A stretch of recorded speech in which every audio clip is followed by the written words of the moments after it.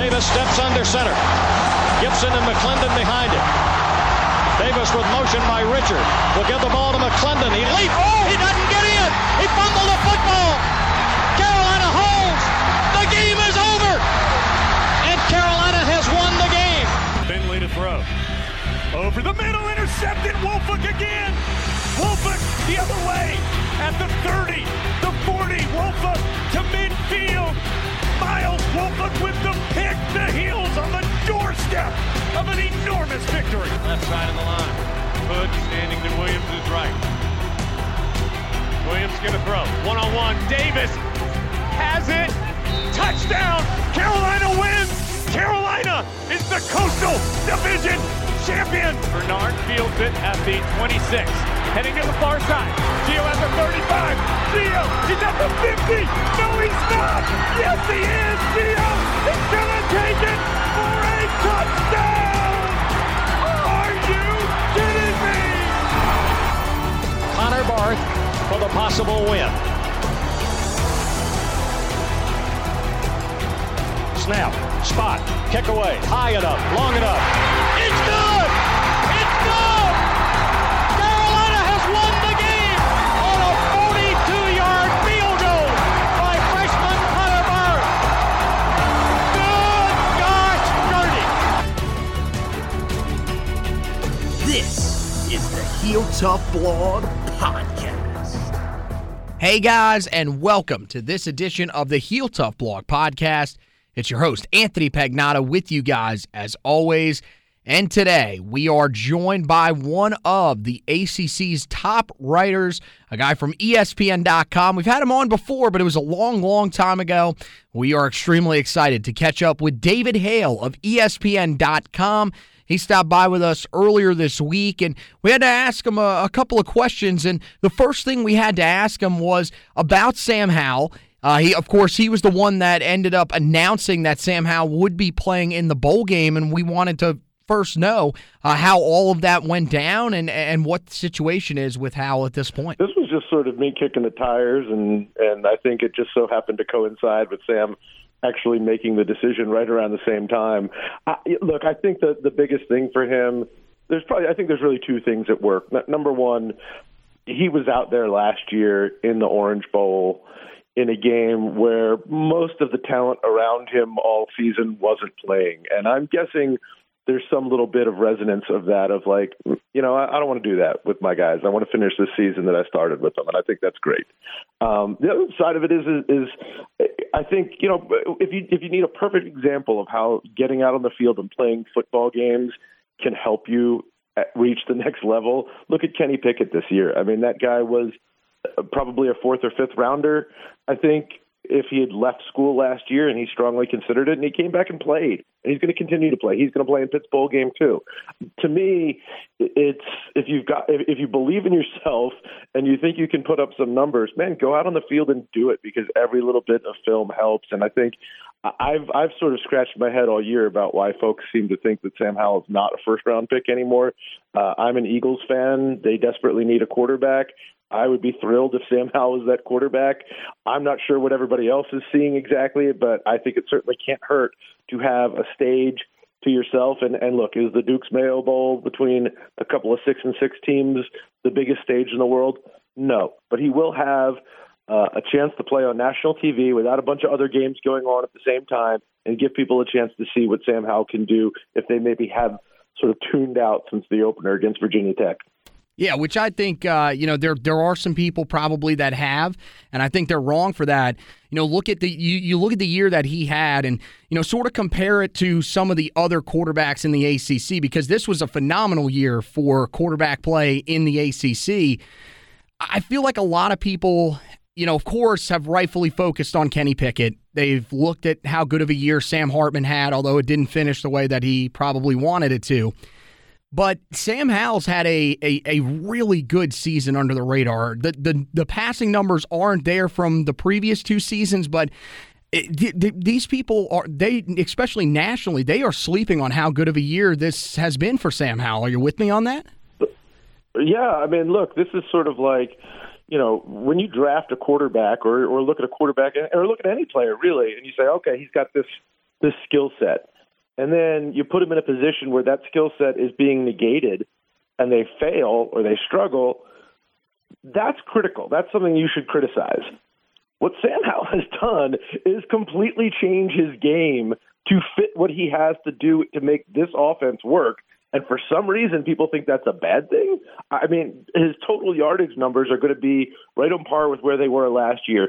He is a decent bowl game away from throwing for more than 3,000 yards again. He has been really, really good. He's just not doing it by the same blueprint he did it the first couple of years. And that's by necessity, not because he suddenly forgot how to throw a football. It makes no sense that people are viewing him through that prism. I look at it and I say, man, this guy lost his two best receivers, his two best running backs, is playing behind an O-line that I think has largely underperformed this year, and he found a way to still put up serious numbers. They just don't look the same on the stat sheet as they did last year. Yeah, it's definitely a different look for sure, but I think he has to be commended, and I think NFL scouts probably should look at him and see that this is a guy that adjusted the way that he plays. And, I mean, look, he did some of it in high school, but, I mean, nobody expected what they've seen from him this year. He adjusted the way that he played for the success of his team.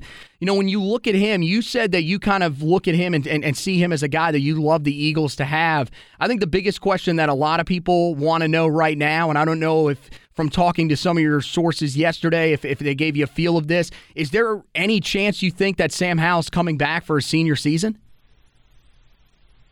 I would be reluctant to say one way or the other at this point. My bet, if I was wagering money, would be that he would still go.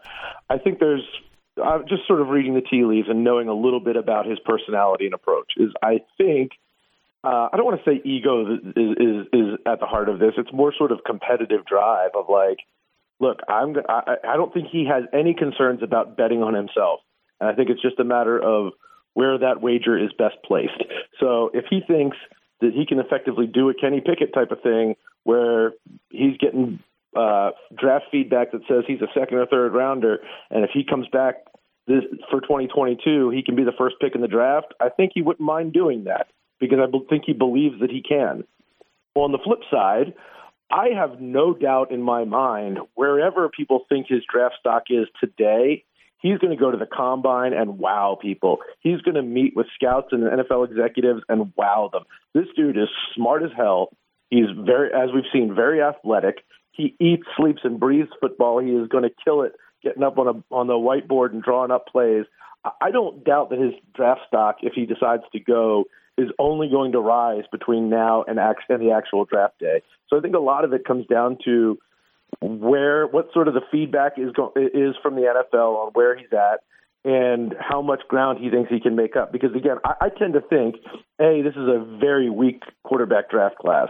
And if you look at the guys that he's sort of in the mix against, I mean, he's, to me, I don't, and this is not a discredit to Matt Corral, but I don't know what skill Matt Corral has that Sam Howell doesn't have. The frame, the athleticism, the arm talent, all of that stuff, I would give Howell probably a slight edge, if not a significant one. Or you compare him to Malik Willis, which, what's the level of competition we've seen with Malik Willis? I don't know.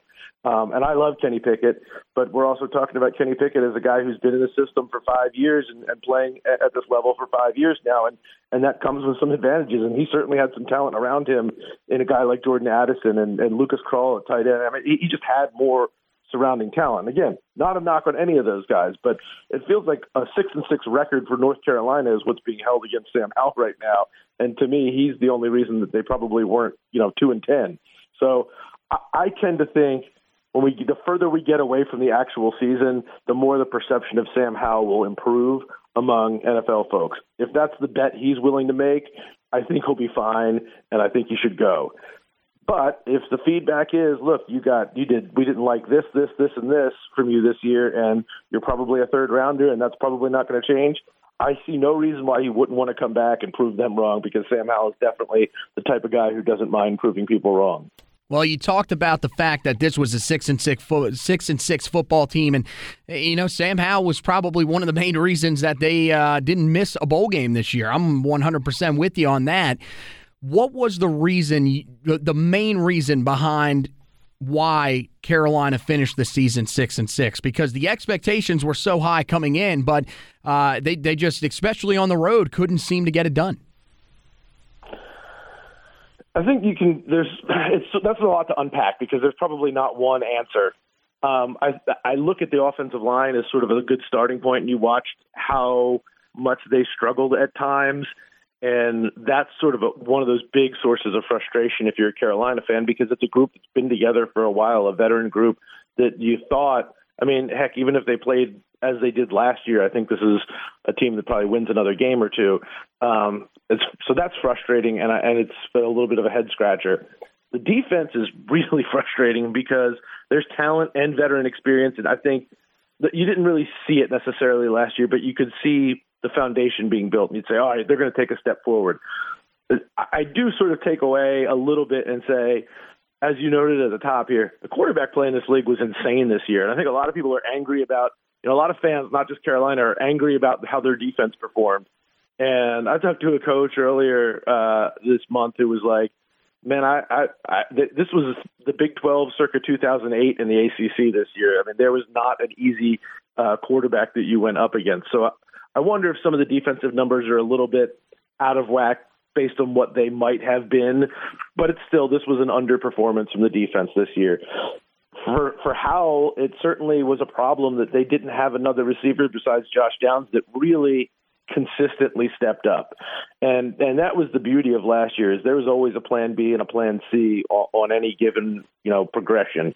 And this year there really wasn't. There was at times, but there wasn't a guy consistently. And that was from week 1 against Virginia Tech, where it was obvious how big of a problem that was, all the way through to the end. So all of those things, I think, are things that need to be addressed and considered as you look forward to 2022. But the biggest takeaway, which is the most nebulous one, is this is 2 straight years of this, right? I mean, just head-scratching losses and games that for whatever knock you want to make on how units performed, Carolina was clearly the more talented team, and get destroyed by Georgia Tech, get destroyed by Florida State. That makes no sense.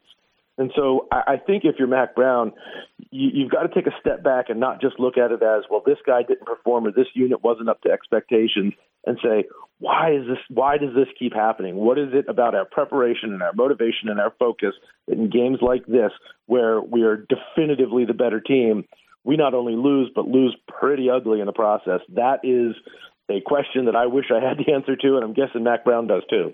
I'm wishing he had the answer to that as well. I'm going to be honest with you. I think the most frustrating part of it is the slow starts is something they've got to get figured out on the road. That has popped up over the last 2 years, as you mentioned, and this year, especially in a lot of those games early in the year, Carolina just could not get out of their own way early on in the games. Talking to David Hale, ACC writer for ESPN. So let's talk about 2022 just really quickly here. We've talked about it here on the podcast. I think a lot of people feel like the pressure's kind of going to be off Mack Brown and his staff this coming season based on what they saw this past offseason. But I think there's going to be a lot, possibly even more, on him and the staff going into year 4 if they want to try to get to where they sort of set their goals, over the past offseason and even a little bit towards the end of last year. What do you think about year 4 for Mack Brown? How much pressure does him and this staff have going into the 2022 season? Yeah, it's funny because I think we typically use the terms pressure and expectations sort of interchangeably because they tend to mirror each other a good bit. If you have an expectation of 10-win seasons, then the pressure is probably higher to get there. This is sort of one of those rare instances in which I would say they don't necessarily mirror each other, because I do think the expectations are going to be lower. And I think Mack Brown has kind of aimed for that. There's a little bit of work in the refs this year where he has kind of jabbed at the media multiple times about saying, why did you overrate us so bad? And with Mack, it's always sort of a little bit of a wink and a nod. But I think there was something too like, hey, let's not do this again this offseason. Why don't you calm the waters and set the bar low? But the pressure is high because this is, this is no longer like, well, Mack's building to something. And the last 2 years, it really certainly felt like you could see the progression and was building to something, but it was still a team in development. The next step on that path didn't happen this year. And so now you're course correcting. And when you start course correcting, that's when the pressure comes up to say, well, this isn't just, we overestimated you. This is a question of whether this coaching staff can fix the problems that cropped up over the past year that made it so that we couldn't reach these expectations. It becomes a spotlight focused exactly on the coaching staff. So I tend to think this is a very good coaching staff still. And I tend to think that in some ways Mac is very right, that we probably overlooked some potential red flags because there was Sam Howell, because there was Tony Grimes, because there was so much veteran talent coming back on the defense and the O-line. And so I think maybe we'll be more cautious about this year, but there's no excuses anymore. This is going to be a put up or shut up year. And does that mean winning the Coastal? Maybe. I think it certainly means finishing better than 6-6 though. Last thing here, David, one of the things that helps this group going forward into 2022 is that, look, in a season throughout all of college football, but especially in the ACC and even in the Coastal Division, there have been a lot of changes on a lot of these coaching staffs, including, 3 different head coaches or 4 different head coaches moves for the Coastal teams, and Carolina's the one that's kind of stayed put along with Pittsburgh. How much do you think that helps this group going into that pressure-packed 2022 season? Stability is, I think, a very important thing, but it's only important if that stability is made up of people who are getting the job done, right? I mean, stability, it's like, hey, if you bring back your whole O-line, but your O-line stunk, it doesn't really mean a whole lot. So I do tend to think that stability in this case is a good thing, because we are clearly looking at, I think, something of a rebuild situation at both the Virginia schools. Duke is mired in a bad place, and I think it's going to take a while to build back. Pittsburgh's losing Kenny Pickett, which you're not losing your head coach, but boy, it's pretty close when you're losing Kenny Pickett. So to me, the league, the Coastal, we always say it's wide open. Next year, it is wide open. And I would imagine that if I am projecting ahead, we will all be riding the Miami bandwagon to start the season, because that's exactly what Miami does. They win every offseason. And Tyler Van Dyke is the real deal, and they're making some splash moves, clearly. But I also have seen this movie play out with Miami before, so I am not going to be the first one getting on that bandwagon. So, look, I agree. I think there's a lot sort of in flux right now, but there's also a lot that North Carolina should be very enthusiastic about for next season. Whether it is a guy like Tony Grimes coming back, and that guy wants to win as badly as anybody, to some of that other, the top recruits that Mac Brown has brought in, we're really just starting to scratch the surface with them. So I think that it's fair to say they've got a year under their belt and they've seen some of the highs and lows. They'll be better next year. One of the reasons Sam Howell was able to run the way he was this year is because even if he leaves, they've got some quarterback performers there that could be very good. There's a lot to like at Carolina, I guess is what I'm saying, but it's the Coastal. And if you think you know what's going on in the Coastal, I got a bridge in Brooklyn to sell you, because you have no clue. It will surprise you. It's honestly crazier than most of my relationships with women. So, yes, it's very, very confusing. But was it something that's not confusing? If you want to go and get the best ACC coverage, make sure you go and head over. Follow David on the Twitter machine. It's at a David Hale joint, right? Yes. Okay. It's one of those things that I thought was very funny at the time, and then you see it like in a very official thing, like according to ESPN's at a David Hale joint, and then you think, oh man, I've really ruined my credibility with this. So anyway, I didn't expect to have credibility at any point anyway, so it's fine. Well, we hope that bringing you on the podcast will help you with that journey to credibility. So, but hey, David, thanks for stopping by. Thanks for stopping by with us, man. We greatly appreciate it. You guys are doing a fantastic job over there at ESPN.com. Love seeing all your stuff up there. And by the way, do love the Wilford Brimley picture that you have as your profile picture. That makes me laugh every single time. Some oatmeal. He does, man. He does. So, hey, thanks for stopping by with us, man. And you take care. All right, man? All right. Take care. All right. Football fans, I'm sure we all love an action-packed, high-scoring NFL game, but with the latest no-brainer from DraftKings Sportsbook, an official sports betting partner of the NFL, you will be a winner once a single point is scored. New customers who bet just $1 on any team to score can win $100 in free bets. It's that simple. If Sportsbook isn't available in your state yet, you can still get in on the NFL action. Everyone can play for huge cash prizes all season long with DraftKings Daily Fantasy Sports Contest. DraftKings is giving new customers shots at millions of dollars and total prizes with their first deposit. Download the DraftKings Sportsbook app now. Use the promo code TPPN. Bet $1 on any team to score, and you win $100 in free bets. If they score, you score with promo code TPPN this week at DraftKings Sportsbook, an official sports betting partner of the NFL. You must be 21 or older, New Jersey, Indiana, or Pennsylvania only. New customers only. Minimum $5 deposit and $1 wager is required. Only one per customer. Restrictions do apply. See DraftKings.com/sportsbook for details. Gambling problem? Call 1-800-GAMBLER. All right, so we want to thank David Hale for stopping by with us. Really want to shout out my normal co-host on the show. You guys know him, Josh Marlowe.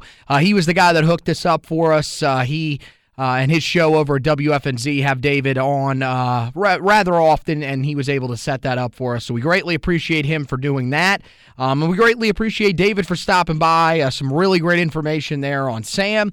Also, some really great information for you guys when it comes to next season for the Tar Heels, everything like that. And look at the ACC. He does a fantastic job with that every single week. Great follow on social media. Would definitely suggest that you guys check him out. So, hey, look, guys, one of the things that's coming up here this week that we're getting you ready for, we've had our focus on the bowl game, but now our focus turns to the recruiting trail side of things. This weekend, a huge weekend for Tar Heel football recruiting. It is an official visit weekend, the final of the 2022 early signing class. So make sure that you guys keep an eye out on the website. Carolina with some big-time targets that are currently still on the board. There are a couple of guys that are committed that Carolina is still looking at. And earlier today, a big name also hit the board once again for the Tar Heels, a guy that you guys will probably remember from earlier this summer in five-star cornerback Dalen Everett. He is now back uncommitted. He is still planning, apparently, to commit before the early signing period comes to a conclusion, though. It is unclear as to whether or not Carolina is in the hunt for him, but we'll have you covered on all of that and all the other guys that Carolina has already landed in the class as they get ready to sign their letters of intent. We'll have all of that for you here over the next couple of days on theheeltoughblog.com. Of course, December 15th, Wednesday, is going to be the first day of the signing period. That's when most of the guys are going to end up signing. So make sure that you're keeping an eye out on the website for all the great content that we'll have for you on that day, including where we'll go in depth on the class. We'll also have a podcast that'll be going up that night as well for you guys with me and Zach Hubbard. So a bunch of great stuff. I am also, thinking about and potentially planning on being able to get Zach. We'll see how the schedules line up, but getting Zach on to talk a little bit about, some of the questions heading into the day, some of those guys that we've talked about here over the past couple of weeks, and then, of course, Dalen Everett, who now hits the uncommitted group again as of today. So keep an eye out for that. We'll probably go ahead and preview signing day for you guys as well to get you ready for what is going to be an extremely exciting week for Carolina football on the recruiting trail. This is going to be Carolina's greatest recruiting class that they have signed since the modern recruiting era, and it could get better before the end. So we'll have you covered. Heel Tough blog website. Also on there, make sure you check out the podcast. There's a tab at the top of the screen for the Heel Tough blog, as well as the Four Corners podcast. You can also check out both of those podcasts wherever you check out your podcast, whether it's Apple Podcasts, Google Podcasts, iHeartRadio, Spotify, TuneIn, all those great spots. Make sure you check it out. And then also make sure that you guys keep an eye out on the Facebook page. All that great stuff that we just talked about will be on there. But then we will also be having video editions of the podcast that'll be going up. We'll have a video preview for the bowl game against South Carolina. We'll probably also do the recap of the game against South Carolina and the final grades for the season on there before we will then pretty much turn to off-season mode where we will be pretty much audio the entire way. There may be a couple of ones that we'll do on camera, but for the most part, it's going to be ones that we're going to do audio-wise. It's just going to work out a little bit better, more strategic, and we're going to be doing so many basketball podcasts and everything like that it'll just be easier for us to do it that way, but still check all that great stuff out. We'll have the waveform editions up there for you guys as well, so that's another way that you can listen to all of that great content. It'll be up there at Heel Tough Blog on Facebook. Over on the Twitter side of things, at Heel Tough Blog is the official page. And then for my personal social media page, it's at HTB Anthony. Josh's personal social media page, at HTB Josh. And then, of course, you want to make sure that you're following Zach Hubbard. He has been all over Twitter today with the announcement that Everett is back on the board and some of the other talks that have been going on for Tar Heel recruits. He's been talking about that all on his social media page throughout the week, at HackZubbard2 on Twitter. So that wraps it up for this edition of the podcast. I want to thank David Hale for stopping by with us. I want to thank you guys for listening. And as always, go Tar Heels.